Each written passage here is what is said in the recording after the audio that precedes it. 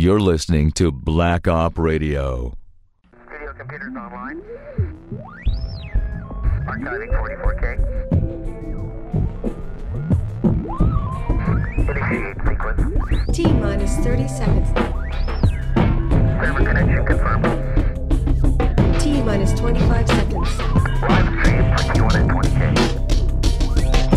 T-minus 20 seconds. Phone lines are go. T-minus 15 seconds. Satellite uplink verified. T-minus 10 seconds. Mic check complete. Satellite uplink verified. 5, 4, 3, 2,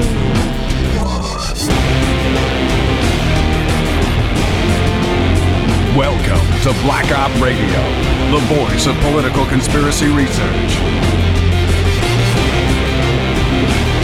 You're listening to Black Op Radio, the show NSA doesn't want you to hear.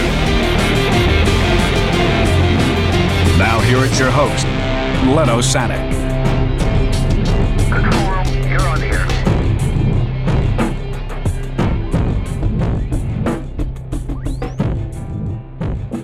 Hello everyone, welcome to another episode of Black Op Radio. Today we are speaking to Paul Bleau from Quebec City. Hello, Paul. Hi, Lynn. How are you doing?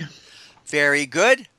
It's always a pleasure to speak to you. You've been doing so much good work on investigating Jim Garrison's work. You write about many interests you have in the assassination, but every time I have you on, I get a lot of requests for the Garrison files, the papers of Jim Garrison that were saved by somebody anonymously and sent them to me and a few people, and I always offer them for free if you haven't seen them. But we have some news about that there's such a gigantic amount of papers there that there's been some organization in categories and real indexing of those things. So we're going to talk to Paul Abbott, but I always like to talk to you first just because you seem to really have your finger on the pulse of what's going on with those things. Oh, yeah. Well, the Garrison files were quite the revelation for me. Maybe bring you back. You had sent me those files, and there were a ton of them.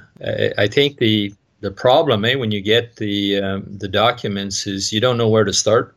Jim Garrison, I think I'm seeing from Paul Abbott's work that there seems to be 12,000 pages, and there are dozens of files. Oh no, hundreds. It's not dozens. I'm looking at them right now. It's just hundreds of them. And they're like in PDF form. So people have scanned, if it was a letter, the envelope it came in, the letter, the everything, or the documents, wherever it came from.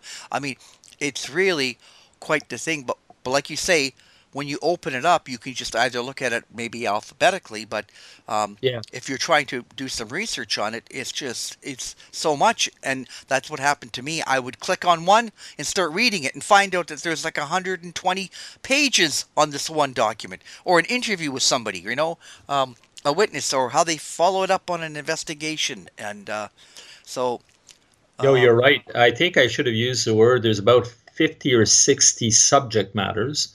And within those subject matters, you're right, sometimes there are dozens of files and hundreds of pages. And you open up, I remember opening up one file and, it was like 300 pages. So some are shorter. But so what happens with Garrison is you have all his research that was done leading up to the Shaw trial. And then the files go on. He became a source for the House Select Committee on Assassinations, and he wrote a book later on, and he just kept researching after the case. And we know that, was it Harry Connick? Anyway, the one who replaced him tried to destroy his files, and he destroyed some of them, and he ordered the rest, everything destroyed by one of his workers, I forget his name. And the guy, I think he did the noble thing. He didn't destroy them. And then Harry Connick tried to hide this from, was it the ARB? I think so. It was the ARB. And he was embarrassed to the hilt because he claimed that everything was gone and, that it was just part of a natural cleanup. But that's when his assistant revealed that there were a ton of files, and I think he tried to block the transfer of those files to the ARB, using legal maneuvers. But finally, they came out. And anyway, you sent me those files, and I said, I have to go through these. A lot of people attack the files by attacking the messenger. A lot of people say that Garrison was a quack. He was... I don't know. You mean a few people that are disgruntled. I mean, I don't know that there's a lot of people that are calling Garrison a quack. I mean, you got the Gerald Posners, the McAdams, the Bugliosi. I mean, there's a select few that are just total disinformation. You're right. When I say a lot, I should say the naysayers. There's a number of people, and even a few on the a few of who should have been his allies attacked him. I think earlier on he was attacked by Sylvia Mahar. Is it Sylvia? Yeah, but some of the things are, people go, I have a problem with the trial. He should have never done this. He should have vetted this witness. That's water under the bridge. That's like saying, what did you do? Yeah. What did you do? Because this guy with about 5 assistant DAs did more than anyone in all of America. He did. He definitely did. He definitely did, and Len, and we agree. I think I'm trying to say that he, there was a campaign against him with the media, with intelligence. I mean, they bugged his office. There was a whole media campaign to discredit him. And what happens is that he was vindicated. The HSCA vindicated Garrison. How did they vindicate it? They showed that there was a relationship between David Ferry and Oswald. They even said that there was probably, in so many words, that there could very well have been a relationship between Clay Shaw and Oswald. We later found out that Clay Shaw was connected to intelligence, and not just superficially. So much, and he was right. He was saying, he was one of the first saying, hey, you know what? If we really knew what went on in Mexico City, we would find a heck of a lot. When Oswald allegedly went there and he was impersonated, and he said if we could find out what went on there, we would probably find out a heck of a lot more about the crime. So, he was well ahead of his time, and he was vindicated after the fact. I don't care what anybody says. And I think there is some risk of, because that news didn't get out to the public, saying that, that everything that he said that was right, it was not covered. And, of course, the press wouldn't have come in to say, you know what, finally, we have everything we said that was mean about him during the trial, we take it back. They're not going to do that. But the other thing too, Len, is I want to make the difference between opinions and raw data. So in those files, you have an awful lot of raw data, and those are his attorneys, for instance, and people, investigators like Francis Fuge, providing raw data. They're reporting to him what came out of an interview, and what came out of a report. He's also going through many files from the Warren Commission. He's using newspaper clippings. So, this isn't like reading a book when you go through these files. You're listening to what Perry Russo said. You're reading the polygraph reports of what Carlos Quiroga said. For instance, this is hugely important, but Carlos Quiroga, for your listeners, is a Cuban exile. He's linked to Carlos Bringuier being another Cuban exile that Oswald likely had a fake fight to, sort of make news around the Fair Play for Cuba committee and to paint Oswald as sort of this unhinged Marxist. Well, Carlos Quiroga visited Oswald and brought him a stack of Fair Play for Cuba flyers. He was questioned by Garrison, and when he was questioned, he was polygraphed. And during the polygraph, one of the questions, just to give you an idea, was, isn't it true that Oswald's a relation with the Fair Play for Cuba Committee was simply a front? And he said no. Well, that came across as a lie. Quiroga knew that the Fair Play for Cuba Committee was a front. And he was actually helping him by bringing him the flyers he needed to distribute. So there was some coordination, and, witnesses saw Quiroga, and he even admitted to it. And then Quiroga is known to know other key people.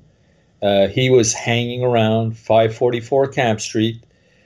He was seen with people I'm forgetting his name, but some of the Cuban leaders, exile leaders. So look, that is raw data that he has in there. And anybody who says that he had an agenda is wrong. You see many cases where Garrison is saying, you know what, even evidence that would serve his cause, he shuns it aside because he'll say, you know what, there's not enough collaboration for this, or corroboration, sorry. And so in those 12,000 files, I was able to find all sorts of leads. Like, for instance, I wrote an article about Oswald and his Cuban escorts, and you had me on your show about that. But there's like over 40 sightings of Oswald with Latino escorts, and many of them, over 20, something like 26 or 27, are of Oswald with a short Cuban, stocky, extremely powerful neck, very hairy arms and chest, Cuban escort. And everybody describes him the same way. So it's extremely corroborative. So there was a manhunt for that Cuban escort. And that guy was made to go away. Even the FBI was looking for his escorts. And there are articles about that. So that had to go away because he's no longer a lone nut if he has a Cuban exile escort. And just to give you an idea of where that manifested itself, when he was an Oswald, an Oswald or a double, was doing target practice at the sports drome. At least 7 witnesses in the sports drome described this Oswald character acting unhinged, firing at a target of someone beside him, not his target, and driving that guy crazy. Explaining how to use a scope to some kid, and trying to basically say, hey, you know what, the whole message there. And he had, when he was doing that practice, he was with a Cuban escort. And the Cuban escort was dressed up in fatigues to look like Castro. He had the big beard and the fatigues. What the hell's going on there, do you think? Well, it's to say, they want to be able to say that Oswald had the practice. He wasn't out of practice, and people were able to, to witness his shooting and saying, well, you know what, he wasn't a bad shot, and he was with a Castro sympathizer, a Latino. And that was the original, but that had to go away. So they couldn't even say, well, he was practicing at the sports drome, because if they acknowledged that story, they would have had to acknowledge that he had Confederates. So what I am saying is your listeners really should get the files, okay, and ask for them. And here's the thing is, you talked about Paul Abbott. Well, Paul ordered the files. I think his preliminary interest is when you and I, when I spoke on UK Daily Plaza, the British group of researchers. Right, yeah. Yeah, and I think from there, he was sending me emails, and he understood that the big problem with the files is, okay, how do you work with them? How do you make them easy to navigate? And what he's done is he's began a huge filing system where he's going through them page by page, and he has something like 10 fields for every subject. Okay, so he's going to have hundreds and hundreds of files, and then he has the subjects, he has the name of the people, he has the event that it corresponds with, he has location information. So say someone wanted to, this came up, one of the renowned researchers in our community asked me for information about Frank Barthez. Frank Barthez is another interesting Cuban exile. He was at the courthouse when Oswald was arrested for the brawl with Bringuier. And he had a weird history in Cuba there. He was part of the crooked gang that was making money. I think he was involved with the railways in Cuba. And he's a suspicious character.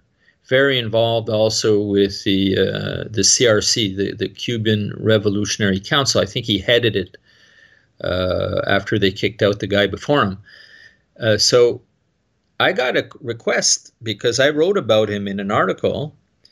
And then I said, you know what? Let me see if Paul Abbott doesn't have information that we can easily get from the Garrison files. And Paul communicated with the researcher and gave him 4 files on Frank Barthez. So I think what you're going to find from here is, once Paul has done all his work, is another very valuable source, just like we find Mary Farrell Foundation very valuable. This one here will be very valuable, and you'll be able to get enough, and a lot of it will be raw data, and it'll be very useful. So, yeah, get the files. I think, Len, you'll send them to anyone who asks for them? Yeah, they're about 2 gigs. So I use WeTransfer, which is free, and you get 1 week to download the files. And 1.9 gigs or something, right? And your listeners need to hear what Paul Abbott will have to offer, because already I'm using his index. I'm already using it. I think you saw glimpses of it. It's pretty thorough. I mean, he is really good. I don't think anybody will have gone through the files. I consider that I went through them somewhat thoroughly, but I'm sure I missed a ton of things, because the problem was, Len, is once I had started, I didn't really know how to archive the information. I was going through it for the first time. And so I maybe, I don't know, 800 pages in, all of a sudden I'd say, this theme seems to be recurring. And I wished that I had annotated things better early. So I'd have to go back and do all sorts of searches. He will make life an awful lot easier for anyone who has those files. So if you get those files, you can navigate in them pretty well without Paul's index, in the sense that Garrison made the subject, like Thornley, for instance, has a number of files about him. There are files on Ferry, so you can go right into those files. But to see the overlap between the files, or the common denominators from one file to another, the work Paul is doing is going to be supremely useful. So thank God for people like him, because it's not glamorous work. But, people who work behind the scenes like that, they really give us a helping hand. And anyway, I encourage your listeners. I think you're going to have him on your show, Len?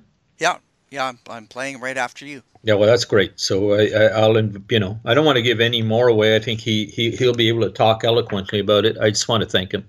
Yeah, and it sounds like it's an ongoing thing. So as he gets more and more in depth on this, on the descriptions and paragraphs describing the contents and helping research, that people will know, where to find stuff now. Where before you just had a name, right?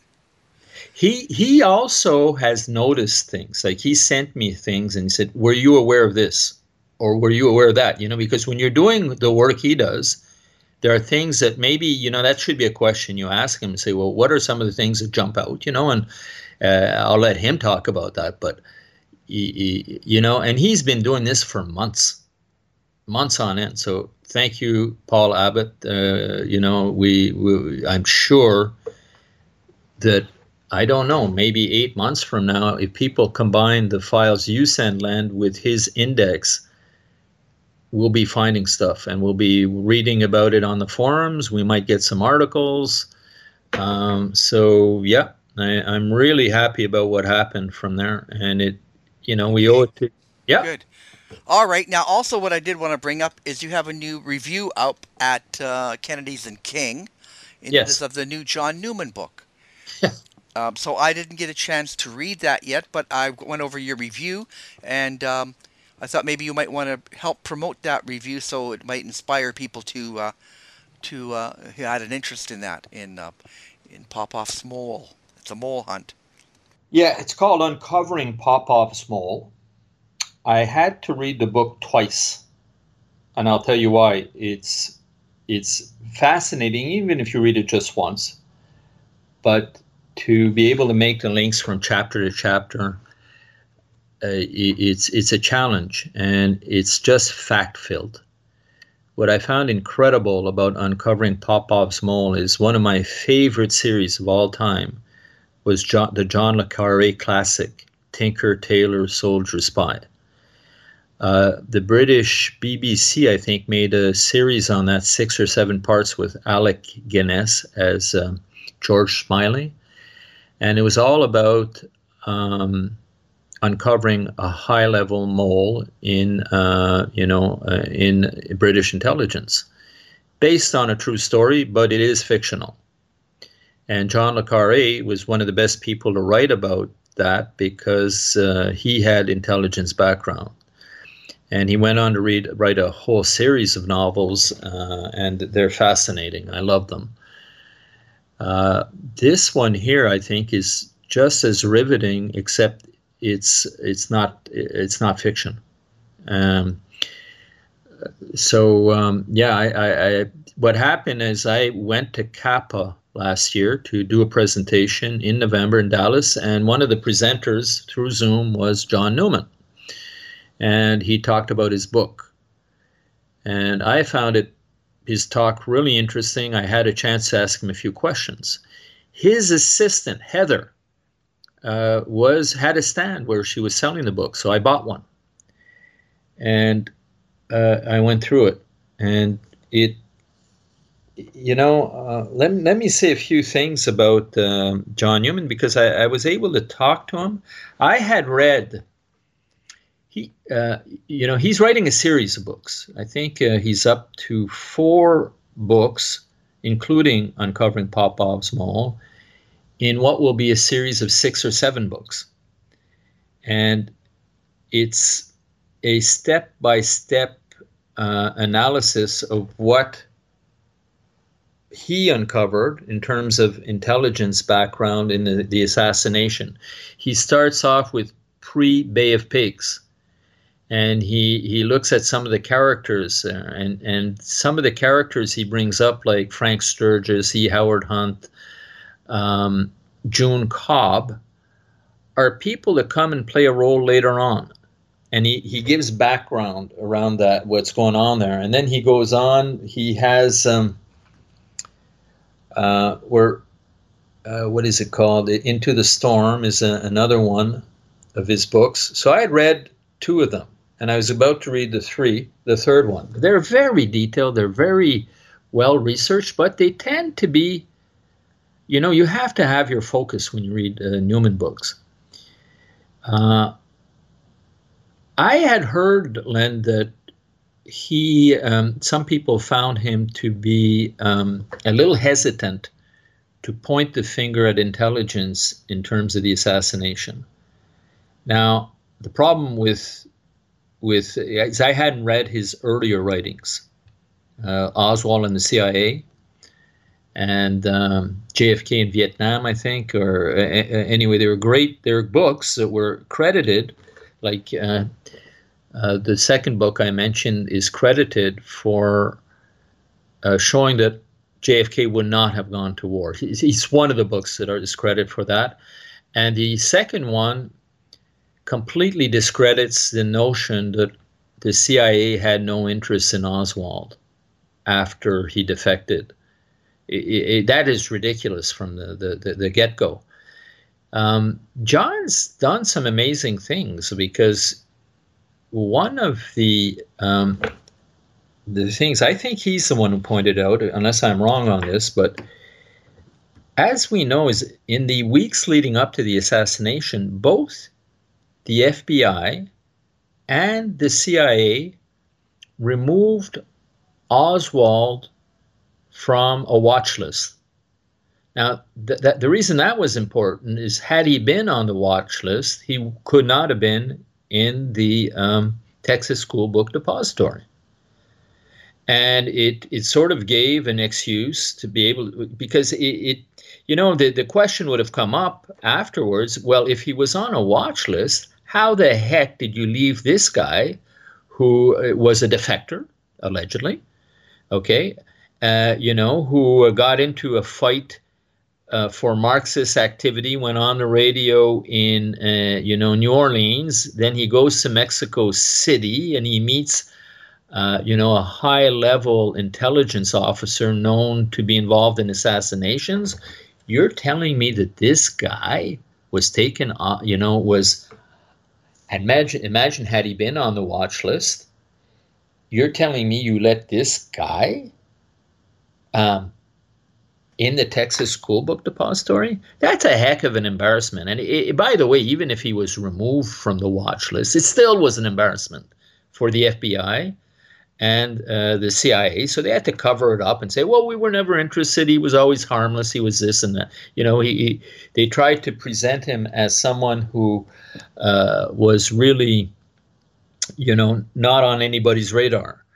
And that removal from the watch list that is simultaneous is something that deserves utmost suspicion.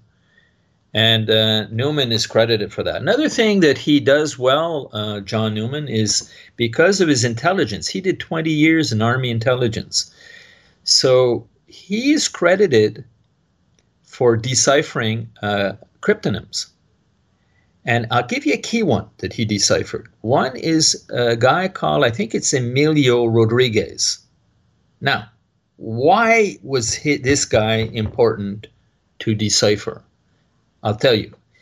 He is a Cuban exile. He did some spying in Cuba for the Americans, and he's very connected to JM Wave. And he later, either he or his father, I think it's him, ends up in Mexico City in and around the time that Oswald goes there. There's a link there. But the biggest link, Len, is the following one. When Oswald is in New Orleans, okay, he's in cahoots with Cuban exiles, but that is being kept hidden. And likely one of the people that he was in cahoots with, we mentioned Carlos Quiroga, I would say probably Bringuier, okay.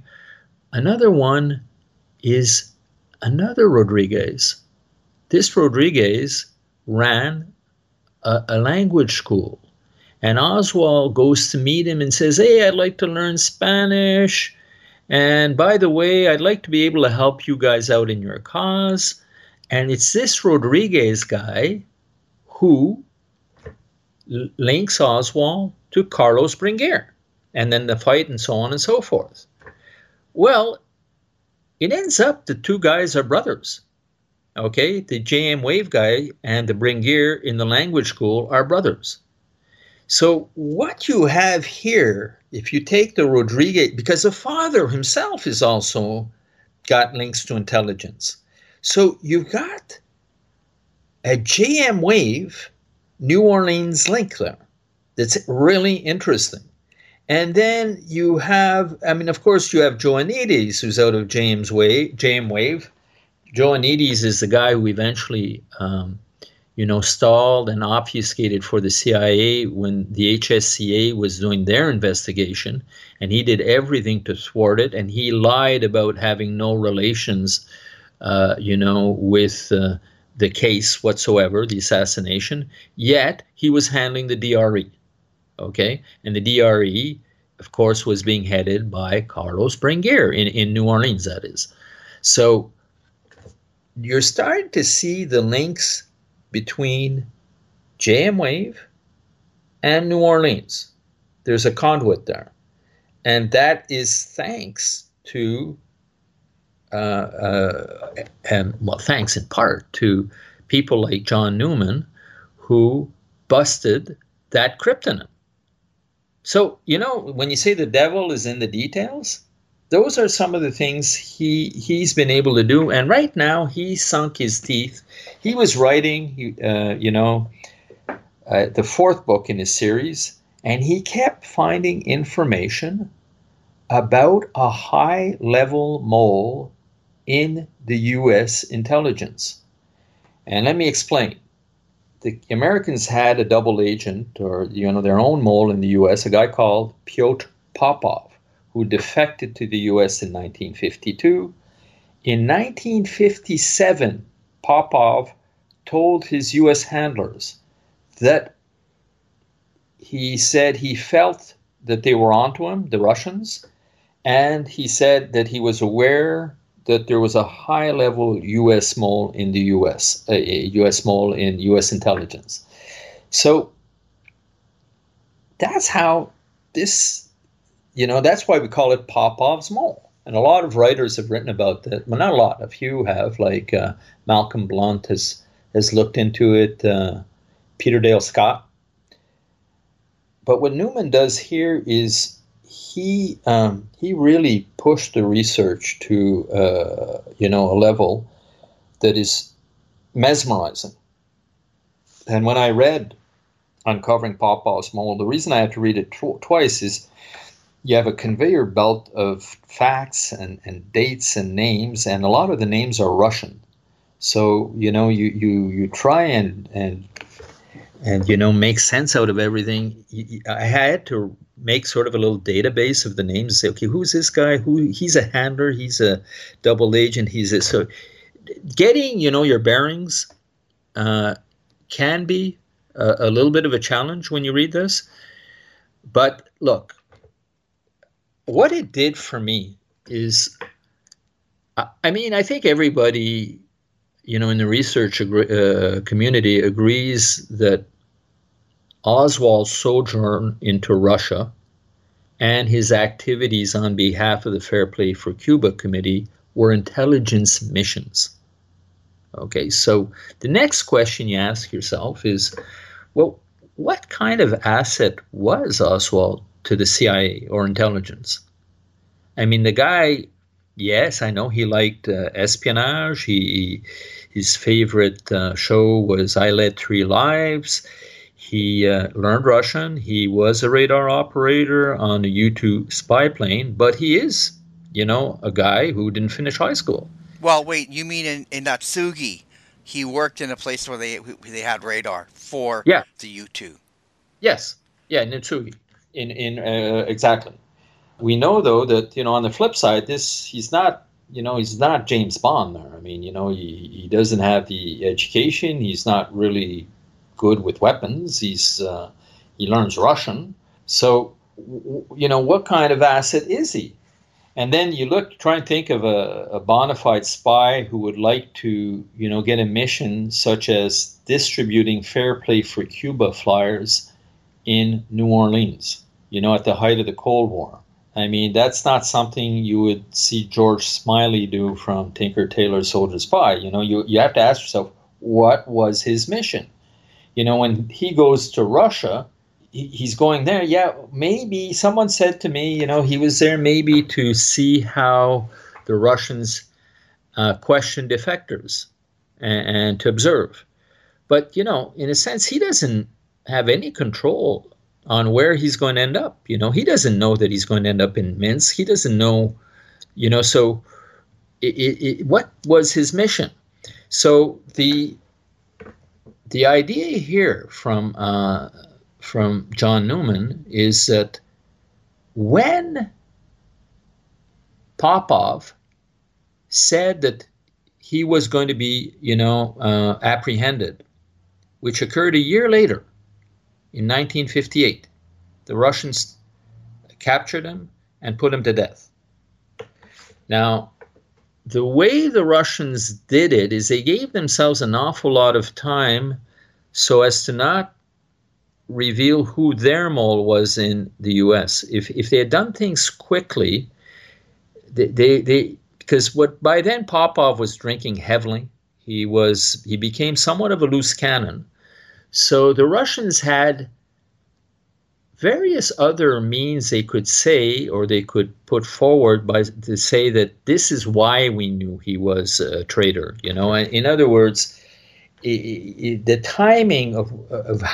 timing of his capture, and the information around that they put out around his capture had to, at the same time, hide all traces of a mole in the U.S. Nevertheless, he said there was a mole.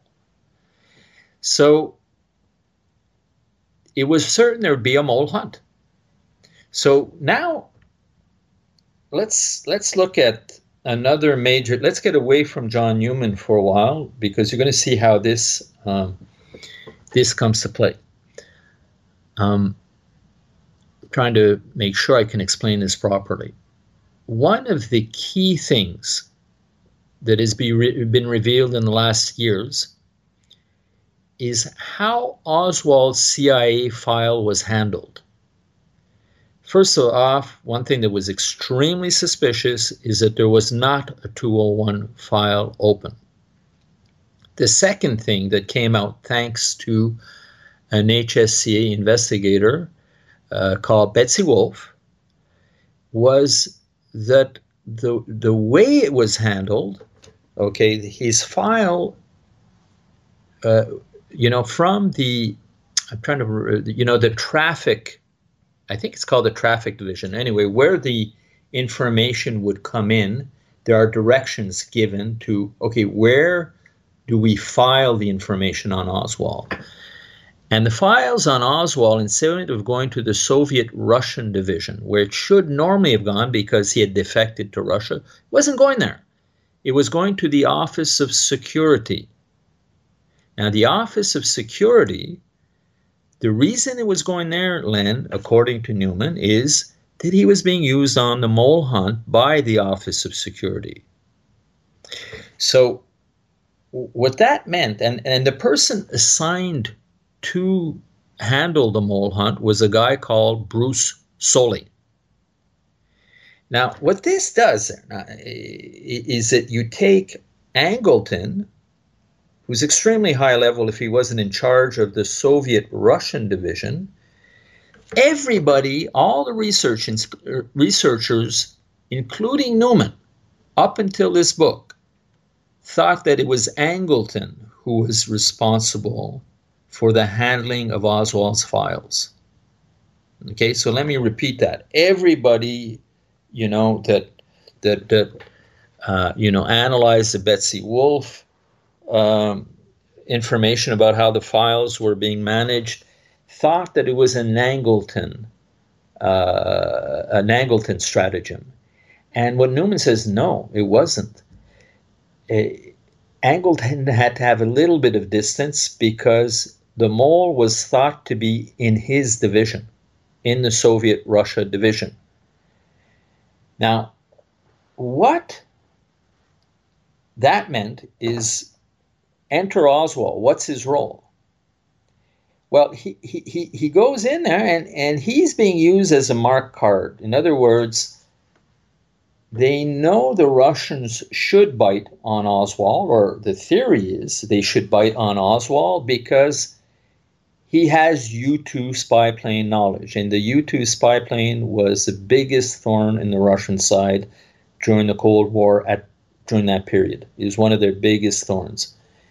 And Oswald, therefore, goes to Russia as a flytrap. And the idea is to see, what kind of information, who's making requests for information, who's looking into it, how is information transiting from Russia to the US? They're going to probably want to know from their mole, what about this Oswald guy? I'm simplifying this. John Newman could give you a much better explanation than me, but the point is by observing action around the file, you could flush out the mole. Now that was a tactic, except here's the kicker.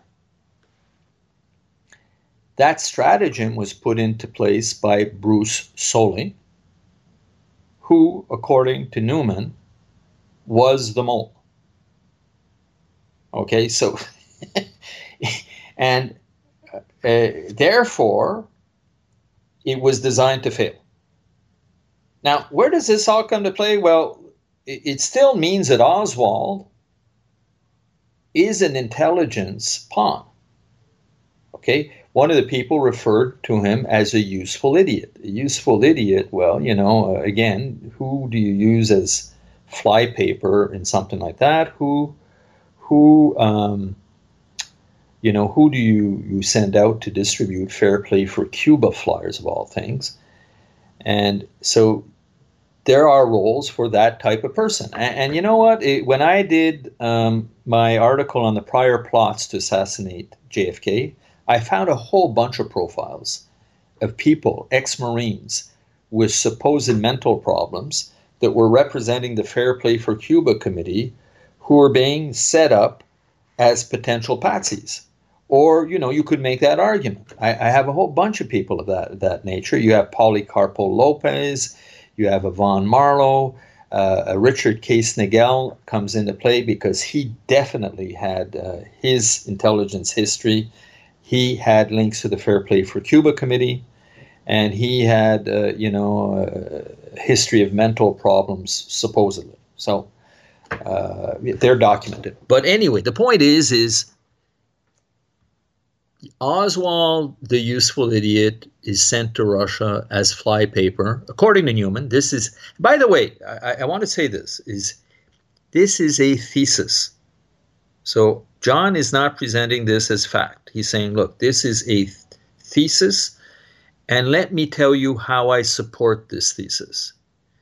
Now, if you go on how he supports it, he gets, one of his key sources is Tenant Pete Bagley. Tenant Pete Bagley was extremely involved in handling Russian defectors.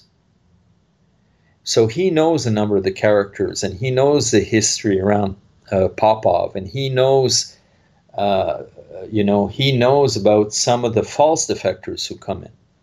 One of the false defectors that is involved in this story is a guy called Nozenko. Now, Nozenko's somewhat of a buffoon. It is easy to demonstrate that this guy is a liar. He did two defections, or two provocations is what Newman calls them. One of the provocations was done in 1962, and that provocation was done to deflect from a real defector, a guy called, I think it's Golitzin. Okay, so the Americans, you see how complicated this gets. Okay, you have this defector who comes to the U.S. and he says, yeah, there is a mole in and if you let me look at certain files, I think I can help you identify the mole.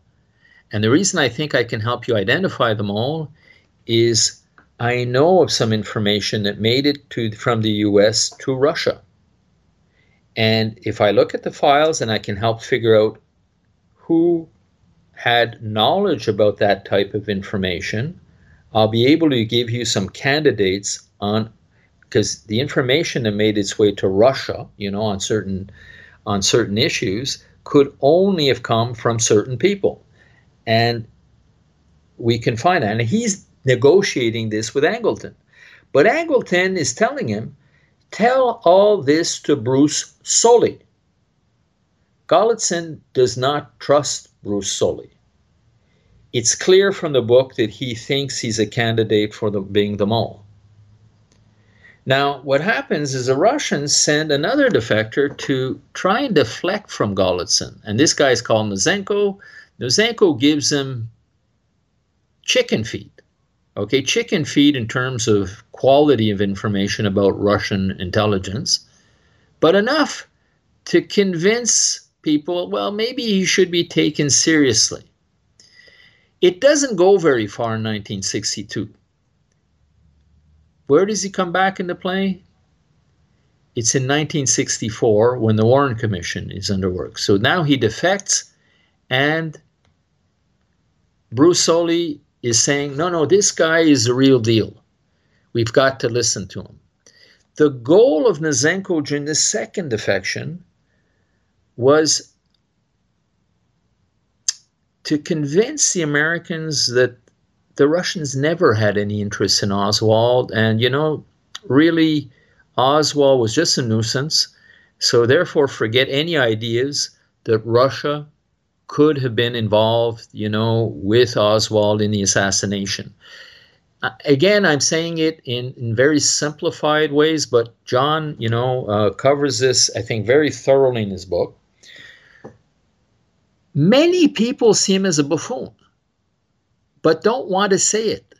And case in point is the FBI. The FBI is saying, no, Nazenko's for real, he's for real. Why? Because if you don't believe Nazenko, then you have to believe that Oswald should have been on a watch list and that he could have been in cahoots with the Russians. That was just too embarrassing for the FBI. It probably was embarrassing for, not embarrassing, but it's probably suited the Warren Commission, who wanted to go the lone nut route. So to go the lone nut route, you kind of wanted to believe Nazenko's story, that, Oswald didn't have any international Confederates either. Obviously, I'm giving you a summary, right? We're talking about a 300-page book, so I'm trying to bring this down to what the gist of Newman's thesis is. Now, if you accept this, okay, if you accept this thesis, what it means is Angleton, okay? He was a chief of counterintelligence for the CIA from 1954 to 1975. It would have meant that he had been fooled a second time by a traitor, okay? Because in 1963, Kim Philby of British intelligence completely pulled the rug and fooled Angleton, and he was a high-level double agent for the Soviets. And he even wrote about how he made minced meat out of Angleton. Okay, so now imagine this. Philby manipulated Angleton. Now imagine that Soley did the same thing. Now, what do we know about Angleton? Is he turned into a paranoid mole hunter that was completely confused by the time he retired from the CIA. It also means that the Soviet-Russia division within the CIA would have been turned inside out. So what was happening, Len, throughout all this is Angleton was feeding Soley secrets, because he was saying, well, he was giving him a lot of information. Yes, Soley's asking questions. Okay, well, what information? We're hearing this from the Russia. So Angleton was blabbing about some of the intelligence and giving it to Soley to cooperate in the mole hunt. And this information was making itself, available to his Russian contacts, Soley's Russian contacts. Then you have to look at Oswald. What does it mean? Well, it means that you have to look at his sojourn in Russia through a completely different prism. Okay, people can start asking themselves a question. Well, what was he told to do there, and what was his real use there? So everything we thought about Angleton, I think the guy stinks as high, stinks to high heaven there in his behavior and everything. But we still have to really rethink everything we thought we knew about Angleton. Now, he provides a very interesting quote from Pete Bagley. Pete Bagley is one of his key sources who passed away. And he's quoted as saying that Soley provided rock-like protection to Nazenko. There is no doubt. Why is the question? The bond was sealed by Nozenko's marrying Soli's wife's sister. Let's add Soli to the short list. Now, the short list is a short list of candidates for the mole. That's a strong start. It's a very strong start to his book. Because you can see this is not just a fabulation. He, tested an awful lot of his theories. He got his information not only from Bagley. John got an awful lot of information from some of the declassified files. He is ferreting through them like nobody else right now. He's being helped by Malcolm Blunt. He also got a hold of Soli's travel data, something incredibly, Len, that he got through ancestors.com. And anyway, he uses the travel data. He uses the way he backs Nozenko, and he uses an awful lot of the positions that Soli took and then he uses information that makes its way to Russia to build a really solid case against Soli. Now, let me go on. I just want to make sure there's another point that comes up. Okay, this is really interesting. So, how do we know Nozenko was lying? It's not fully clear, but he had trouble with one of the polygraphs that he went through. Okay, so I'm not sure on which questions, but clearly Bagley didn't trust him. There was deception. The next thing he was saying was that there was no interest in Oswald while he was in Russia. Okay? Flash forward. There's a genuine defector that comes to the U.S. in 1981. Or I'm not sure exactly what date, but 1981, this genuine defector, his name is Sergei Papushin. He reveals some of the hidden history in Minsk, in Minsk where Oswald was stationed, that completely destroyed Nozenko's, the persona that Soli helped peddle around Nozenko. And what he had to say, it's amazing, but it was only released to the public in the U.S. in 2017, Len. I'm talking about Papushin. Okay, and here's what he had to say. He says Oswald was being handled, and he was being handled from a school, okay, a spy school in Minsk, okay, and that he spoke with some of the handlers because he was stationed in that school also.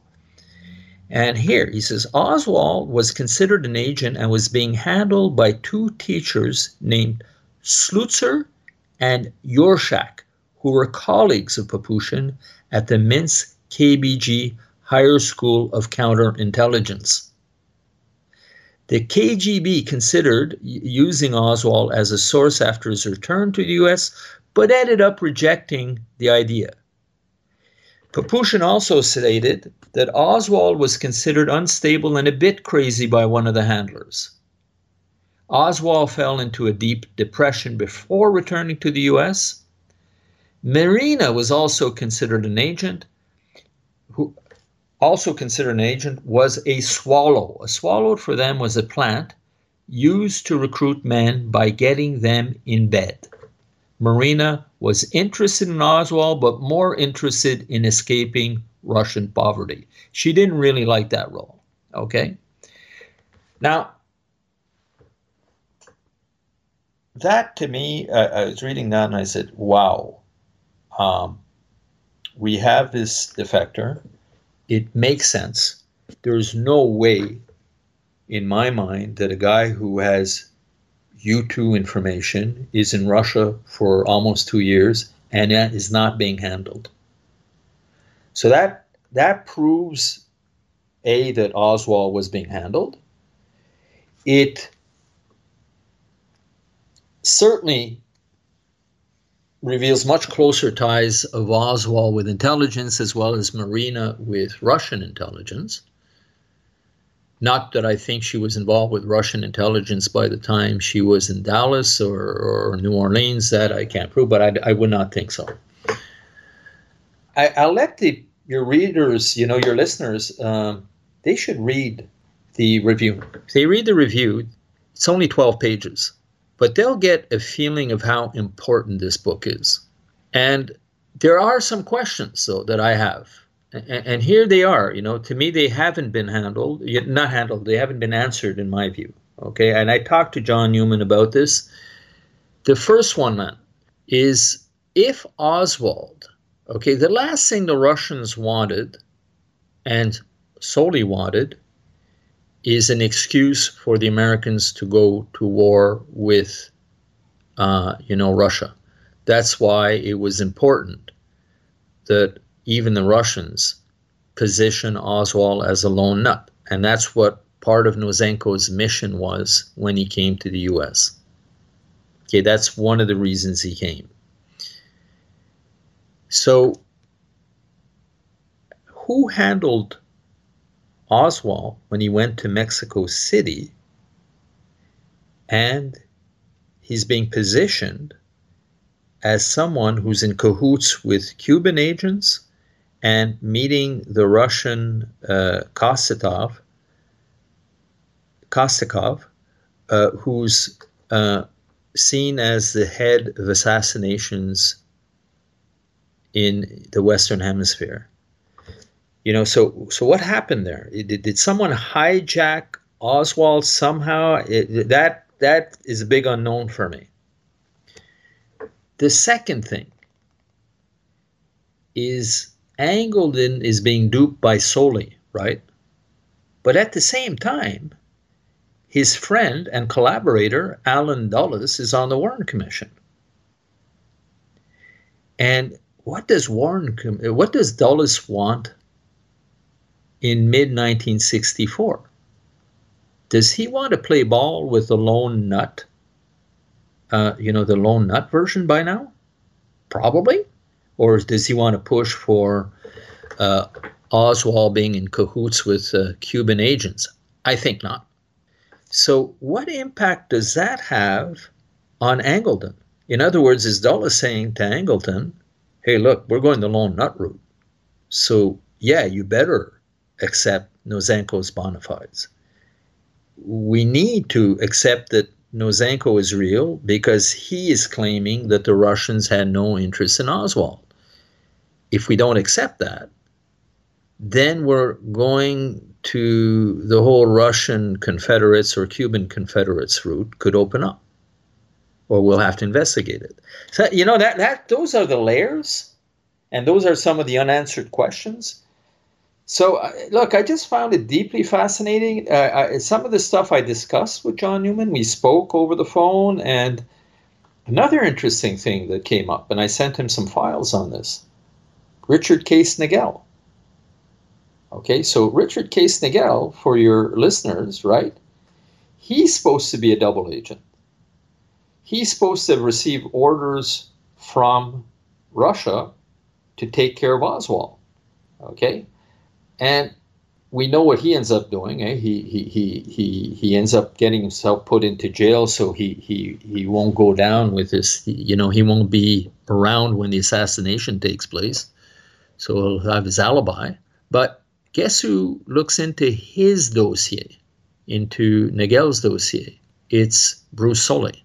So I found some files that connect Bruce Soley with research on Nagel, and I sent that to John Newman. I don't know how to read that right now. Ultimately, it's a fascinating book. And I'll tell you, even if you don't accept his thesis, some people will say, you know what, I'm not sure that Soley is the elusive mole. But look, when you read his book, other things that you can latch on to here is, and this is what I got out of the book, is I think that Oswald was likely a useful idiot being used as a mark card during his Russian sojourn. This goes a long way in explaining the very incriminating administration of his CIA files as uncovered by Betsy Wolfe of the HSCA. Nosenko, I think he was clearly a plant that the FBI, CIA, and others were keen to accept as genuine to protect their own image and to support the lone nut scenario that excluded foreign influence in the assassination. 3.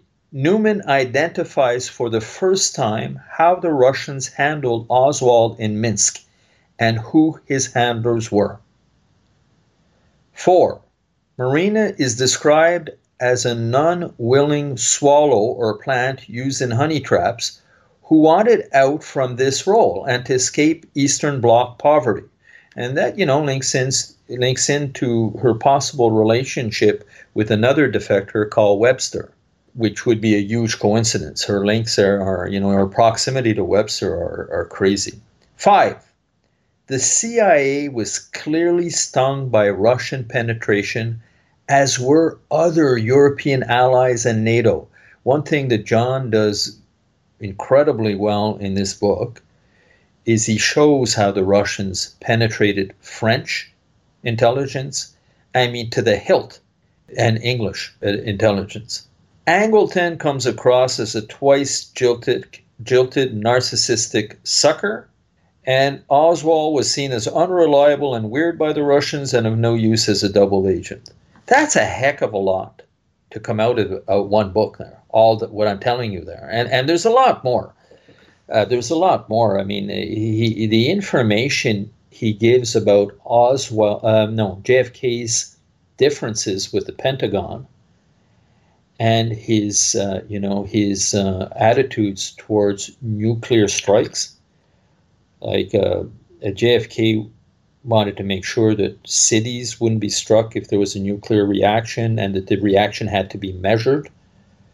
The Hawks really wanted him to hit hard,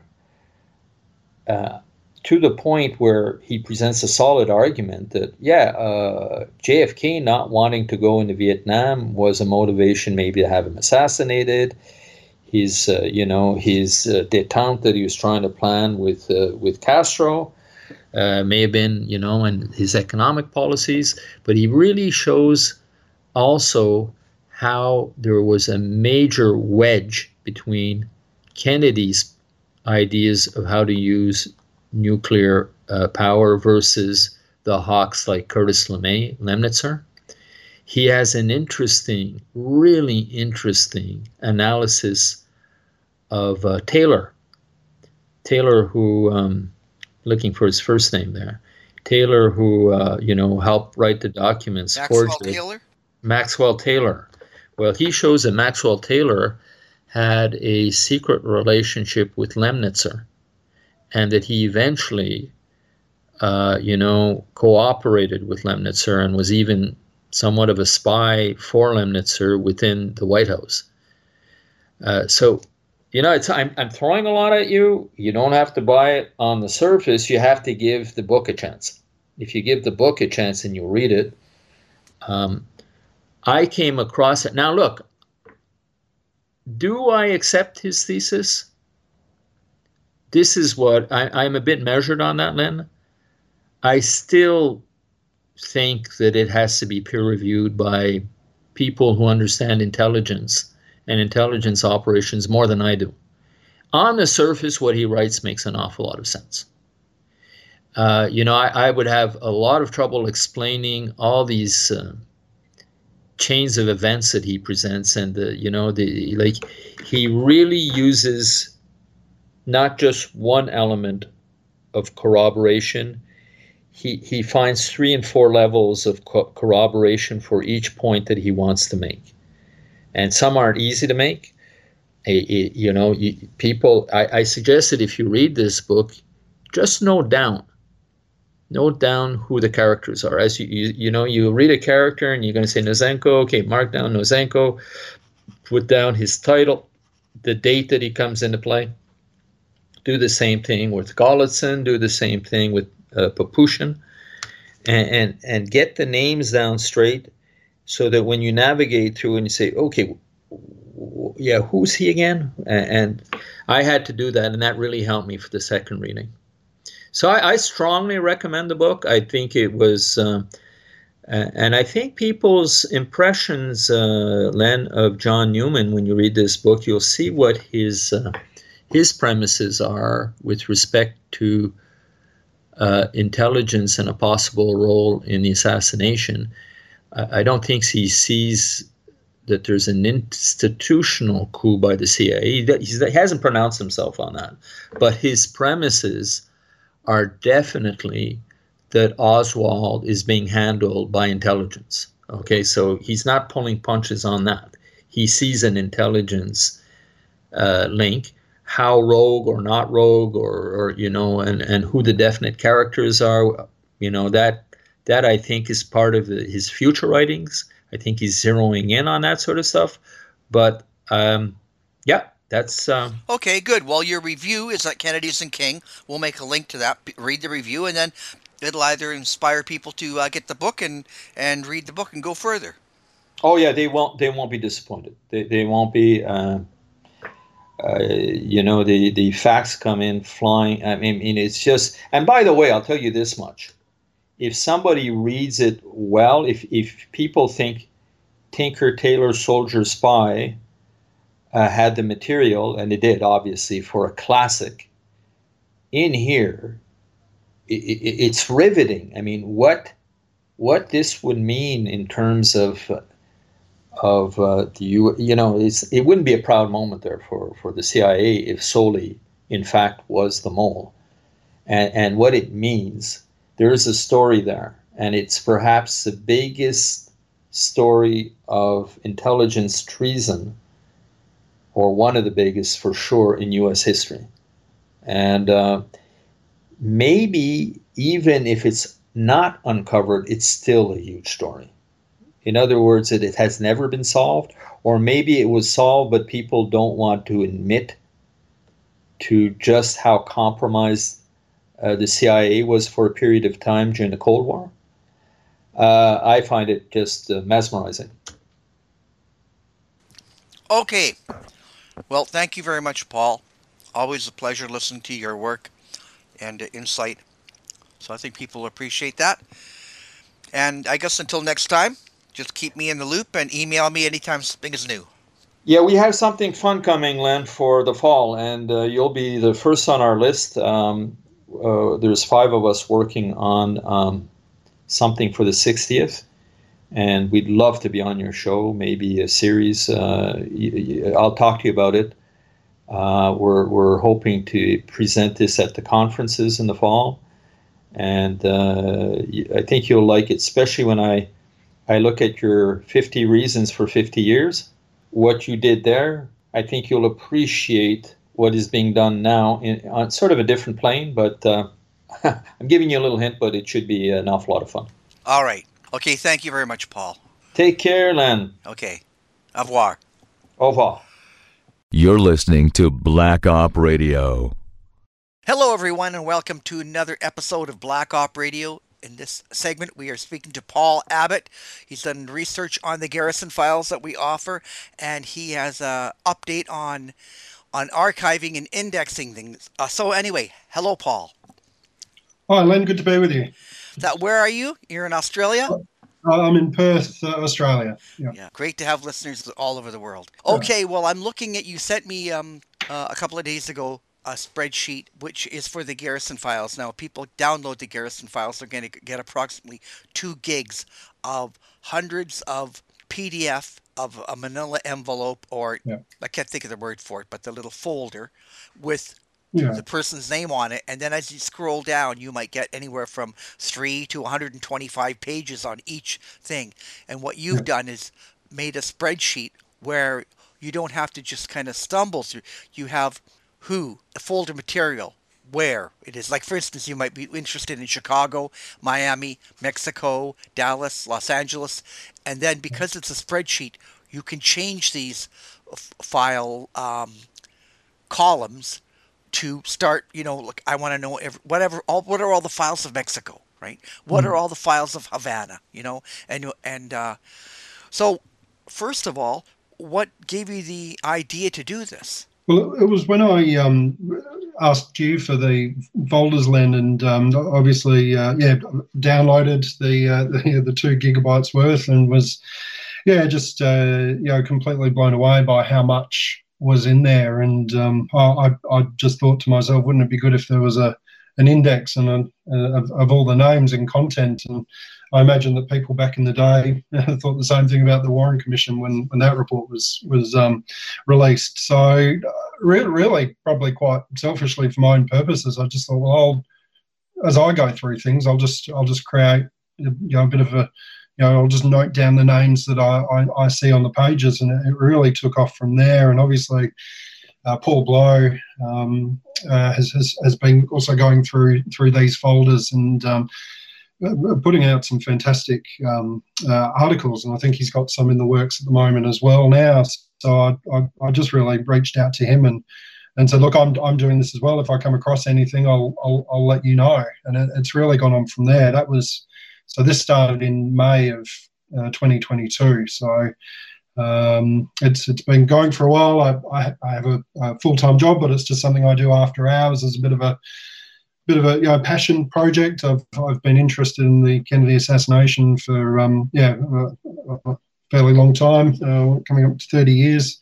So there's something to give back to the so much of the research and good work that is going on now, and that I feel like I've benefited from over the years as well.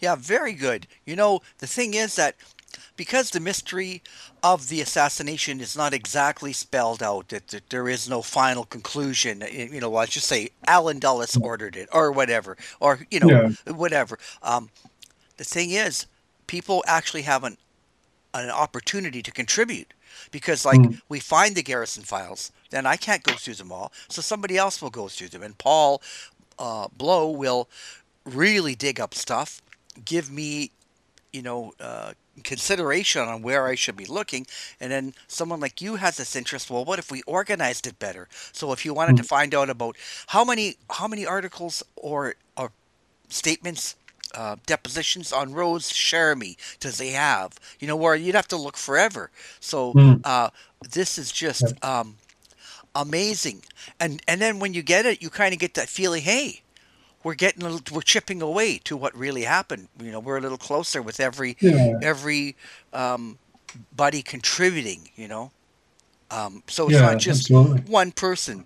It's not just Kappa or just Cyril Wecht or Oliver Stone. It's the group of people that networking and saying, well, here's what can I do to help? I've got an idea. I think I could do this. Other people have gone through X-rays. Other people, and the whole community there's quite a bit to offer here. And these Garrison files, quite frankly, until Paul Bleau, they were just overwhelming, because I'd click on one and I told him I'd start reading, and it's 125 pages long. And that's not even the longest, right? No, the longest is, I think I've gone through it. It's called MISC, so short for miscellaneous. Yeah. One of 7, and that's 385 pages. No duplicates either, which is kind of been one of the pleasant things that I've come across every now and then, is when I think I've got to go through 200 pages of scans, and I'm working through, and I get to a certain point, and it's like, oh, hang on, these are all duplicates of what I've just gone through. So sometimes that's a happy thing, because what I don't want to do is, you mentioned organising the files. It's not just cataloguing the names, but I want to just have a single reference to every single name on every single page. So whether there's 3 copies of for example, a report that Scamborough might have filed back in November of '67 to Jim Garrison as part of that investigation, but there's a copy of that in 2 other folders. Well, I'm not going to catalogue those ones either. We're just going to have the single reference to it to obviously avoid any confusion or with duplication. So hopefully that helps as well. Right. Now, what does someone have to know if they get this about the presentation here, just the format? Yeah, so the idea is when this is finished, it will be something that you can make available on through your page, or even when you send out the 2 gigs worth of folders to people to send this spreadsheet out, because it's a very simple format. I think it'd be great. We were talking before, it'd be really good to link the pages, or at least the folders directly into the spreadsheet, so someone I can guess I wanted literally to tell people that it's Excel. So if they know yeah, what oh, an yeah, Excel and a spreadsheet is, so at the yeah, very, top you very get exciting. columns of column A is who, Yeah, B is folder, yeah, pages, the number of pages, where, yeah, and then organization, and then when, and then general context. So you yeah, have a sentence or two just saying, and then you have context of who. So who are the people they're talking about in there, yeah, and then other places like. Clay Shaw or the trademark. You want to, search trademark. Well, how many, folders are, have research involving yeah, the absolutely. international trademark? Yeah. So that's it's just amazing, and it's going to be such a benefit for people who have a specific interest, and they download the Garrison files, and then they want to look, you know, um, from Clay Shaw's notebooks, what's in them, and right away here you can do them, right? Absolutely. Yeah. And it's what's probably since we last spoke, Glenn, what I've found is that there's a lot in here that actually postdates Garrison's investigation in the 60s and 70s. I made the point last time I was speaking with you that he never really stopped looking. He obviously wrote books and was involved in the obviously the production of JFK the movie. But what's evident in these folders is that there's just such a collection of news articles, and Penn Jones, the researcher from Midlothian, Texas. I'm not sure if you're aware, but he ran a newsletter that, from what I can see, was started up around the mid to late 70s. And obviously the equivalent today of what we might see with Kennedy's and King and your website and others. This was a paper-based gazette that went out, and the amount of content that he's pulled together, some original articles, references to interviews, that's been massive. There is just so much just from Penn Jones that is coming out in these folders as well. So huge. It's so it really does it goes above and beyond the Garrison investigation in the 60s that we're all probably most familiar with. Right. Okay. So can you give me an example of one or two items that, going through these files, that you that really caught your attention? And yeah. So look, probably just having I'm not really an expert or anything like that. So that some people out there that this might tally, but there's a reference to a Lloyd John Wilson who contacted a newspaper in Chicago to say that he was about to hand himself into the local FBI. He was there at the FBI building in Chicago and was about to hand himself in because of his involvement in the Kennedy assassination, John F. Kennedy. But the reference has it that the FBI intercepted him. So what came of Lloyd John Wilson? That's one example of a little bit of a nugget which might tie in with research that others have done, or it might precipitate another thread of thinking. There's also just some really, really strange coincidences as well that through association, which I've picked up on. So there's quite a bit in these folders to do with the exhumation of Oswald's coffin. Because that was again, not sure if people know, but that was a pretty ugly and extended legal battle that was going on between in between the Oswald family, but was instigated by a British researcher by the name of Michael Eddowes. And Marina Oswald had consented to the exhumation of Oswald's coffin, but Robert Oswald was fighting against it. Anyway, the lawyer for Robert Oswald at the time was a person by the name of Craig Fowler. Now, Penn Jones, this comes out of Penn Jones's continuing inquiry. He makes reference to a Clayton Fowler who was actually Jack Ruby's defence lawyer after he had shot Lee Oswald. but also himself, this Clayton Fowler had links to LBJ and apparently his illegal importation of gold. So there's the inference that this Craig Fowler, who represented Robert Oswald, and Clayton Fowler, who represented Jack Ruby, were related. So you just pick up on these little coincidences, which could mean nothing or maybe something. So not exactly groundbreaking, but that's pretty interesting. Jerry Bruno. I'm jumping around a bit, but Jerry Bruno, he was the Secret Service advance man. So he helped to organise the parade route for JFK in Dallas. He wasn't there in Dallas on the day. It turns out he was the advance man for Robert F. Kennedy in Los Angeles and wasn't there on that day either. So we've got little coincidences like that, which are very interesting. But probably the thing which is one of the things that's really staggered me the most is we have another example of Lee Harvey Oswald and his activities in and out of the Fair Play for Cuba Committee, but and his alleged attempts to get to Cuba by way of Mexico. There was a person by the name of John Glenn, not to be confused with of course, the astronaut, who apparently joined the Fair Play for Cuba in autumn of 1962 before trying to gain entry into Cuba by way of Mexico. But he wasn't successful at that time. But he was, when he tried again, the same route, he was able to gain entry into Cuba in the summer of 1963, which is obviously around the same time that Lee Oswald was pamphleting for the Fair Play for Cuba, and obviously in that street scuffle with anti-Castro Cubans in New Orleans as well.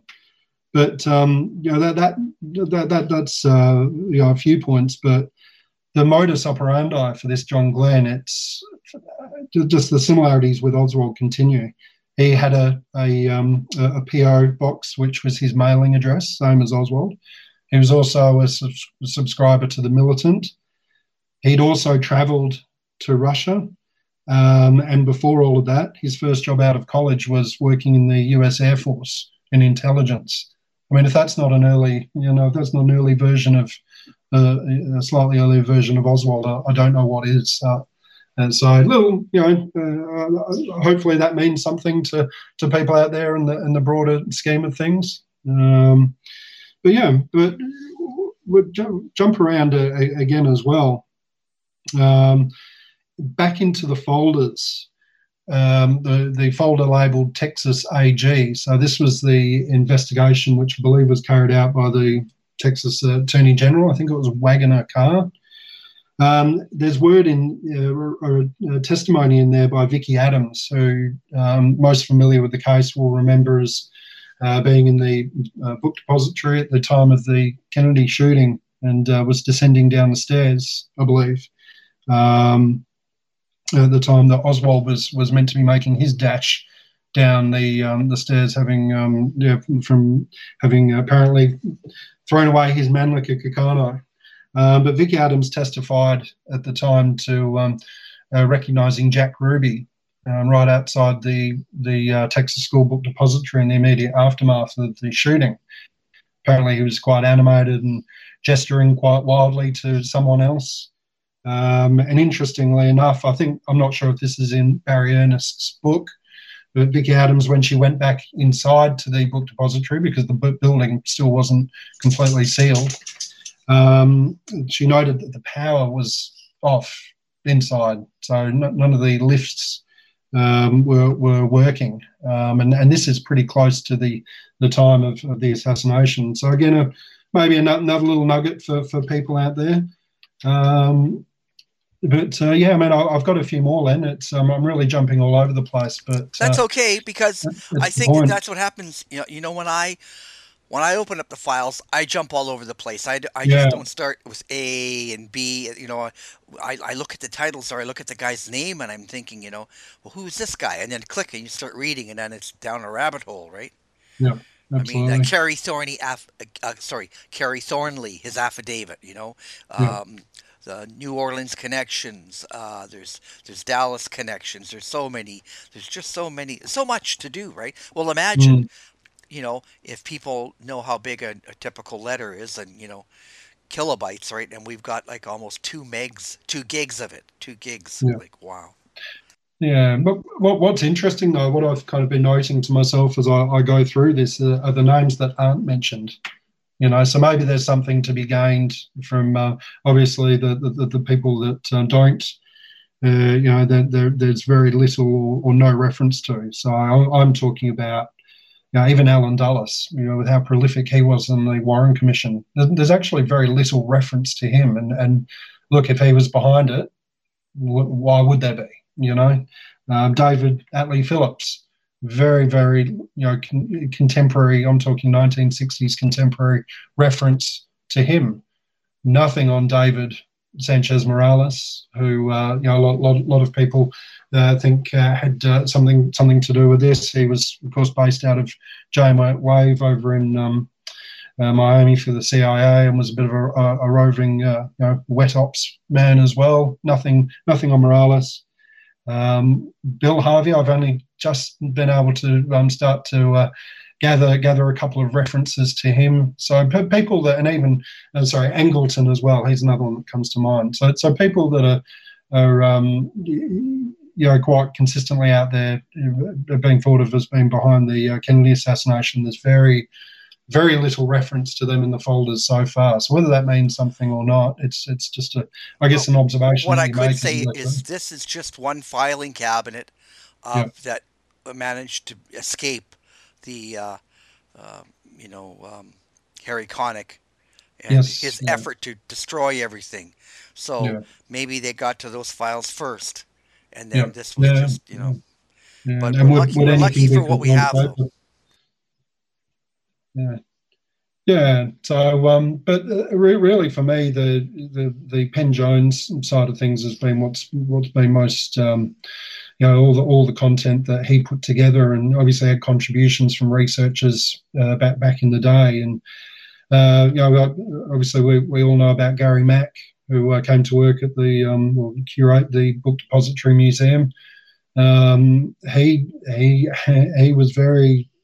Some of the articles that he had back in the early 80s, questioning the direction of the bullets for the headshot, and getting into when we talk about the JFK assassination, it's that they're there to be read, and they're pretty informative. The Dicta belt, he talks about that quite a bit. So another example of how this is very much a capsule of the research over the years, and then we can look back on it with hopefully this nice and easy to follow index, and just use the passage of time as and all the perspective and knowledge that we've been able to gather since, thanks to obviously all the researchers. It's just hopefully it all just wraps it up and just encapsulates it all nice and tidily for researchers now and to come. Well, it puts a lot of things in perspective, right? And it just shows how fantastic the efforts of Jim Garrison were, And so and I've talked about Penn Jones a bit, but the amount of folders and information that Garrison and his team still did gather in the 60s, it cannot be understated.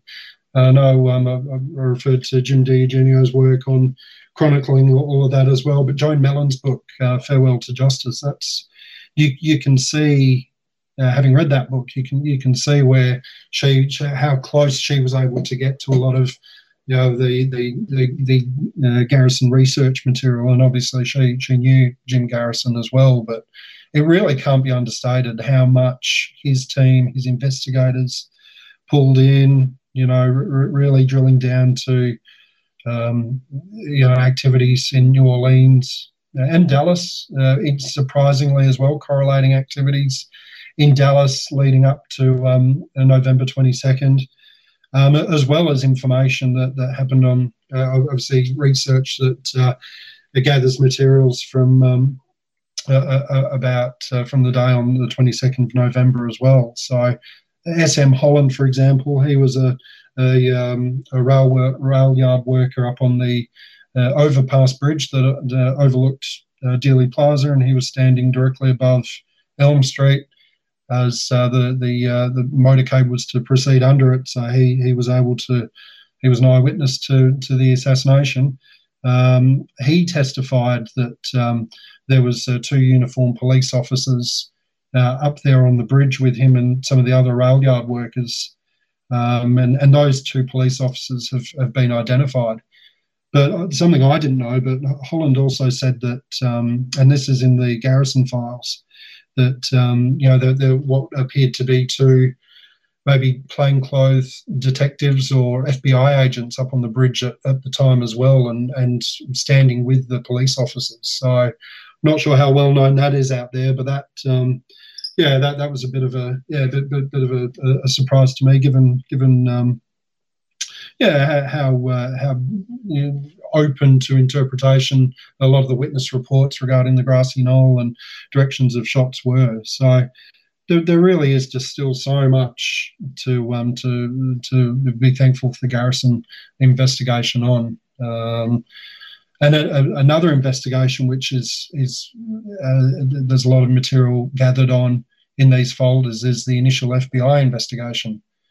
There's quite a bit that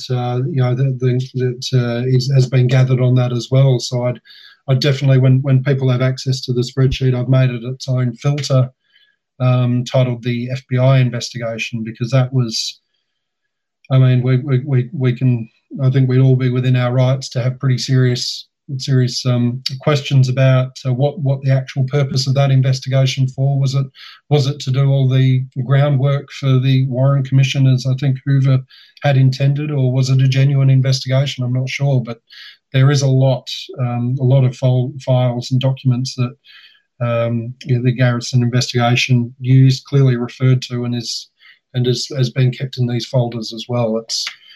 It's something, Len, that I think I'm probably most passionate about, is this resource, and the folders that you're so willing to provide to anyone are great for researchers and people of varying interests in not just the Kennedy assassination, but there's a lot of things coming in now on the assassination of Robert Kennedy, and then we get into talk of the secret societies, and a lot of perspective looking back at the Vietnam War from the 1980s. In fact, I've picked up on a fascinating little.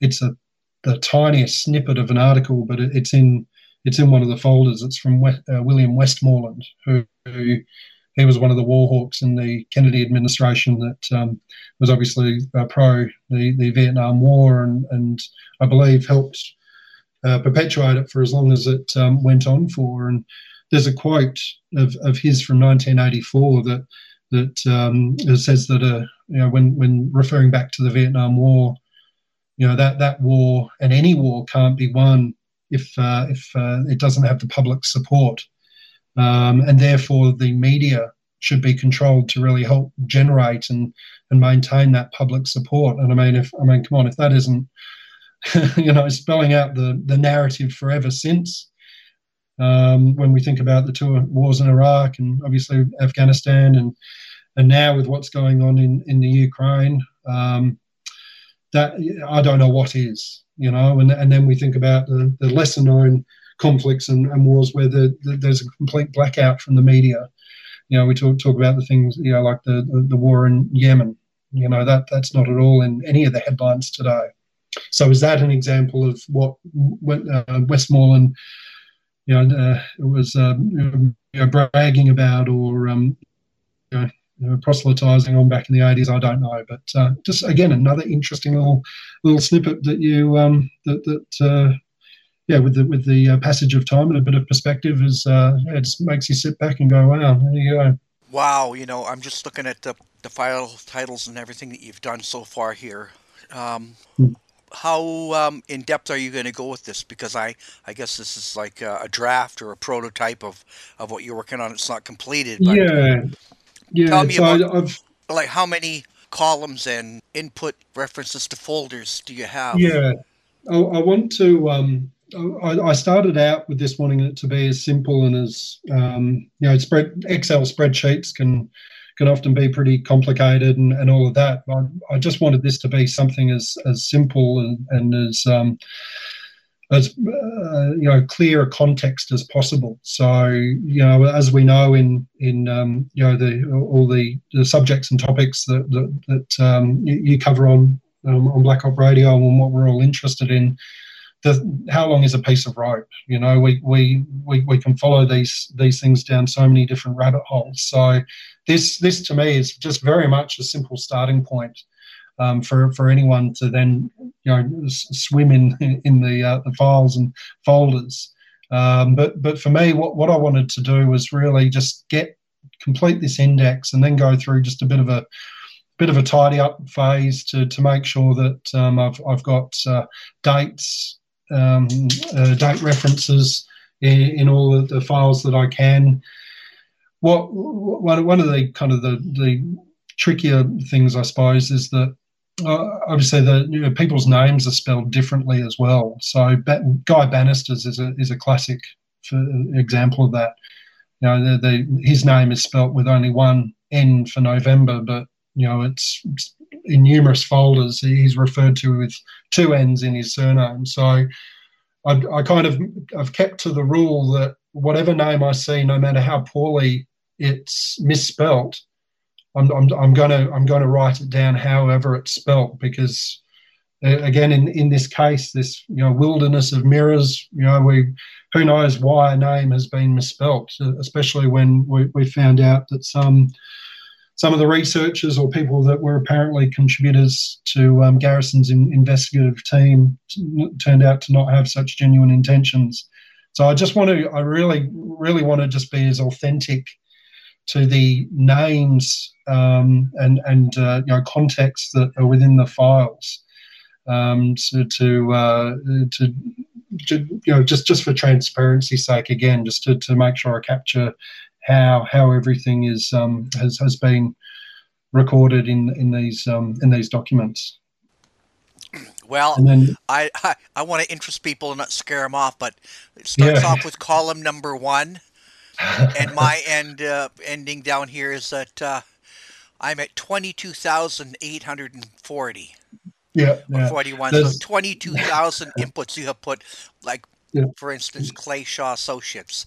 Then you have the number of pages to that. Then you have the date of New Orleans, April 68, and then the topic is New Orleans connections, right? Yeah. And then there's another folder here that is. It was called miscellaneous, but in it you say it's oh my God, New Orleans connections, speculative Oswald sightings.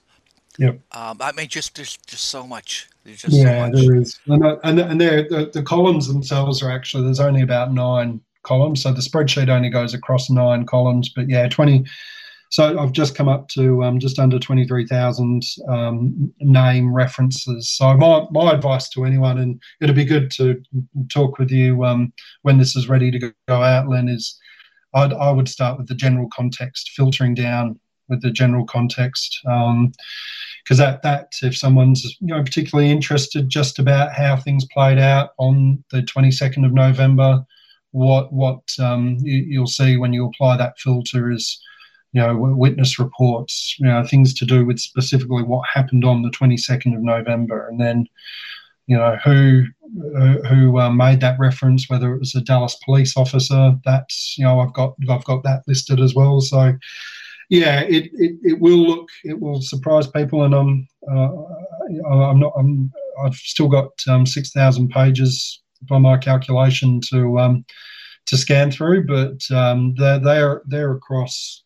I think those folders will be a lot more focused and therefore won't require as much interpretation from me in terms of and even in-depth reading. Some things I've had to really actually stop and read a page word for word to actually understand why, a name, how a name relates, especially when we're looking at Warren Commission testimonies, and how those those question sessions went with all the double speak and the just the absolute incoherent lines of questioning, as we saw dramatised in the JFK movie. That really is the case in the Warren Commission. So for those things, I've had to stop and read a little bit more. But Len, I'm only one person. I really didn't want to, and it's still something I stick to, is add too much of my own interpretation to to the content that I'm reading. I just want to be as simple as I can, so then people, when they get this resource, it's theirs to add to if they want. It's something that we'll just carry on as people use it as a research tool.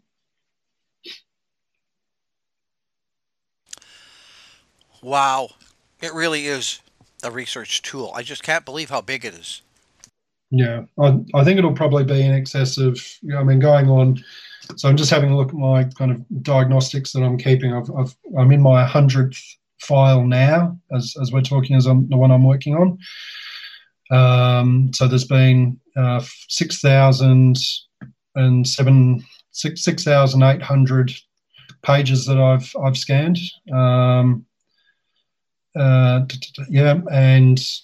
there's another 6,000 to go.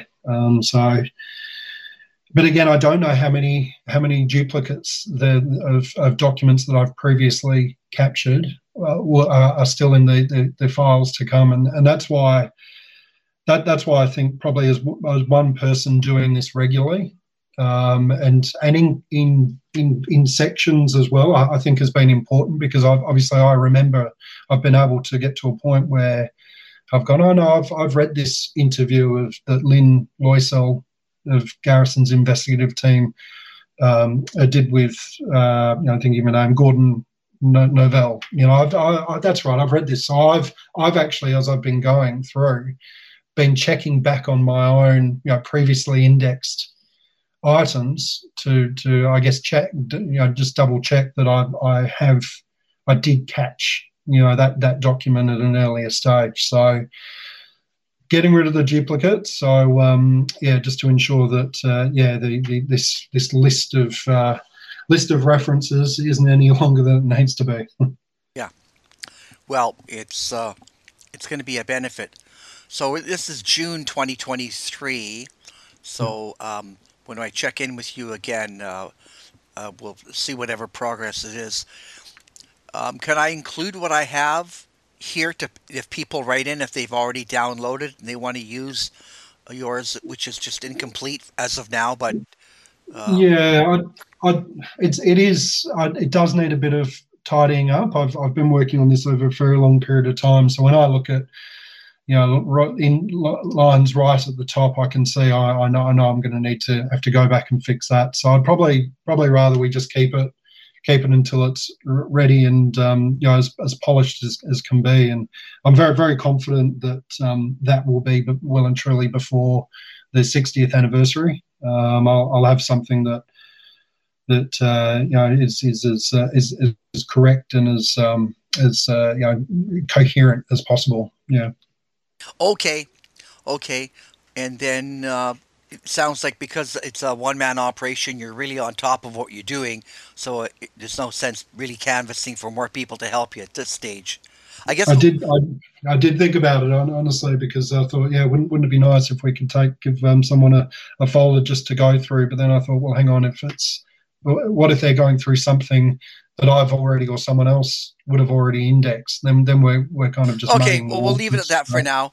Yeah. I just look forward to having a complete index. So if somebody wants to find something, they'll be able to know the page number. They'll be able to notice how many times it's mentioned. And there's just so many options. I mean, you say there's only 9 columns, but all of those are just so important if you want to do that. Like the Yeah. Clinton witnesses, archiving that. Where are they all on the files? It would take you a Yeah. year to just start reading every file and making a note of where they were, right? Yeah. Yeah. So, And I'm definitely happy, Len, if anyone does have any questions or anything about a particular topic that maybe they've seen in a folder. I'm happy to, but please feel free to give my email. I'm happy to give anyone any information that I can at this point. I've been able to, like I said before, I've been sending information to Paul Bleau, Jeff Morley as well. I've provided him a couple of or been in correspondence with him. So happy to talk to anyone that has any very particular questions about any of the folders for sure. okay then, Paul, thank you so much for this update. And just thank you for your good work.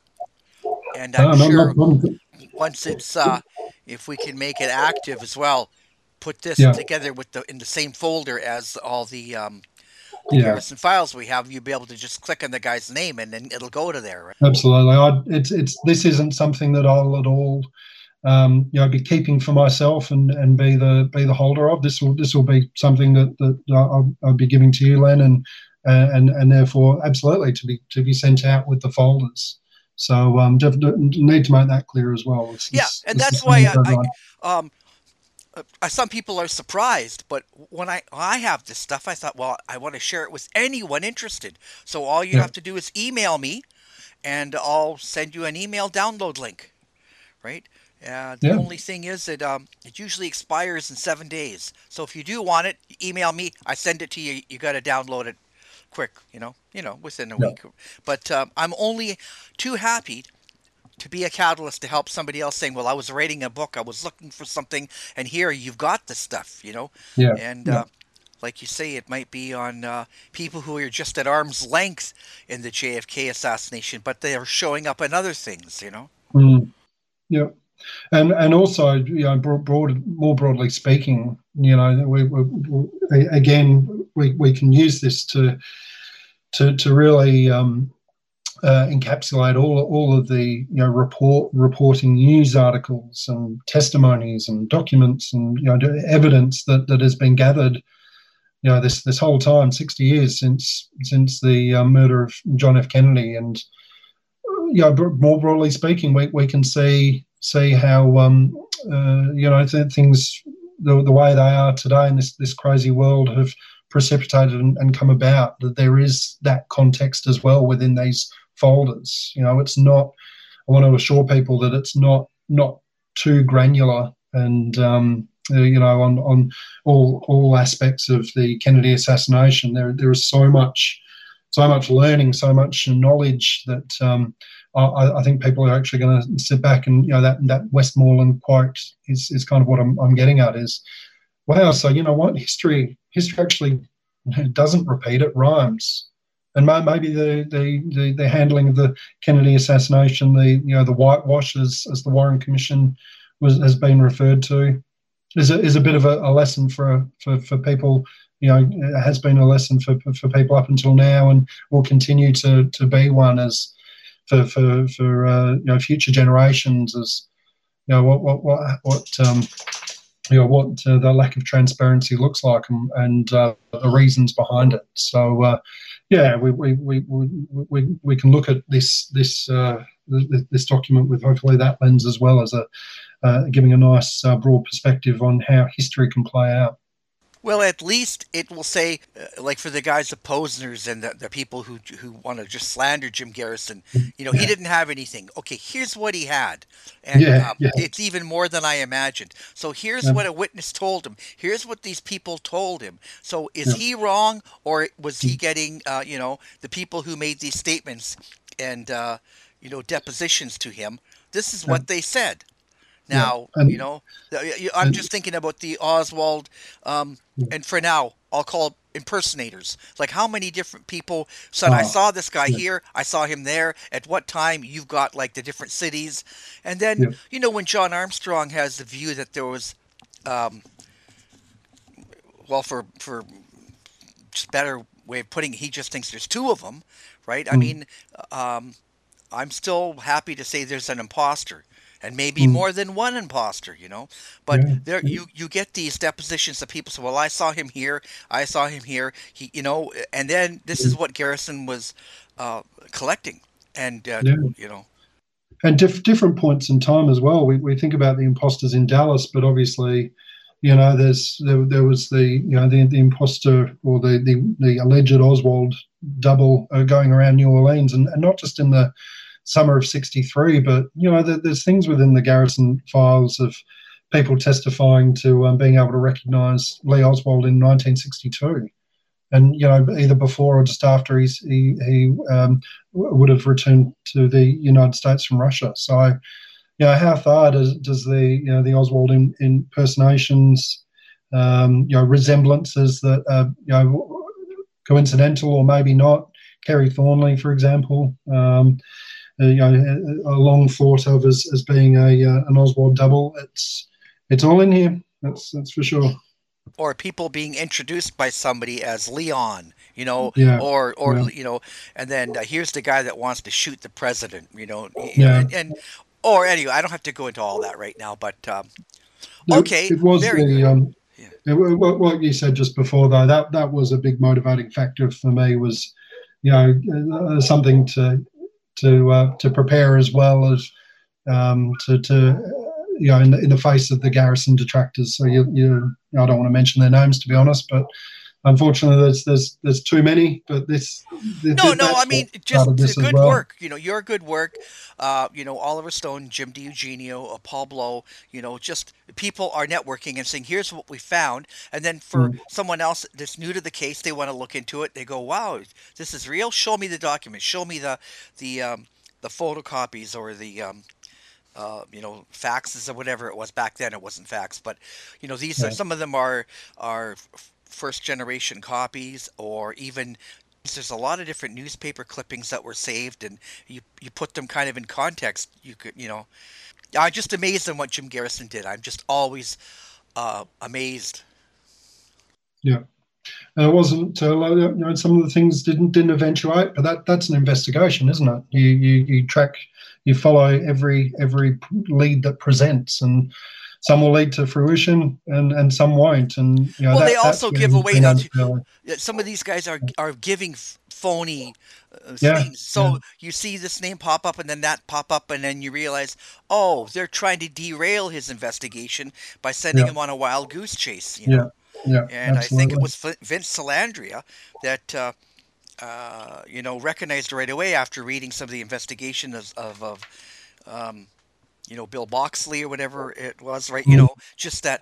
Oh, this is not real. This is meant to get your wheel spinning. I mean, who has his office, bugged by the FBI, right? Yeah. I mean, otherwise you'd think they would be down there with agents helping him, saying, actually, we'd like to find out who killed Kennedy. No, we already know. We want to make sure you don't find out. Yeah. Yep. Okay, Paul, before we wrap up, is there anything you wanted to bring up about this that I didn't ask you about? No, I've covered it all. There's some other little nuggets which I'll continue to highlight as I go along. But again, it'll be a resource that's available for all. And I'm just thankful to yourself, Len, for all the work that you do, and like you say, being the catalyst for good work out there. This is being done in the spirit of that as well. So thank you.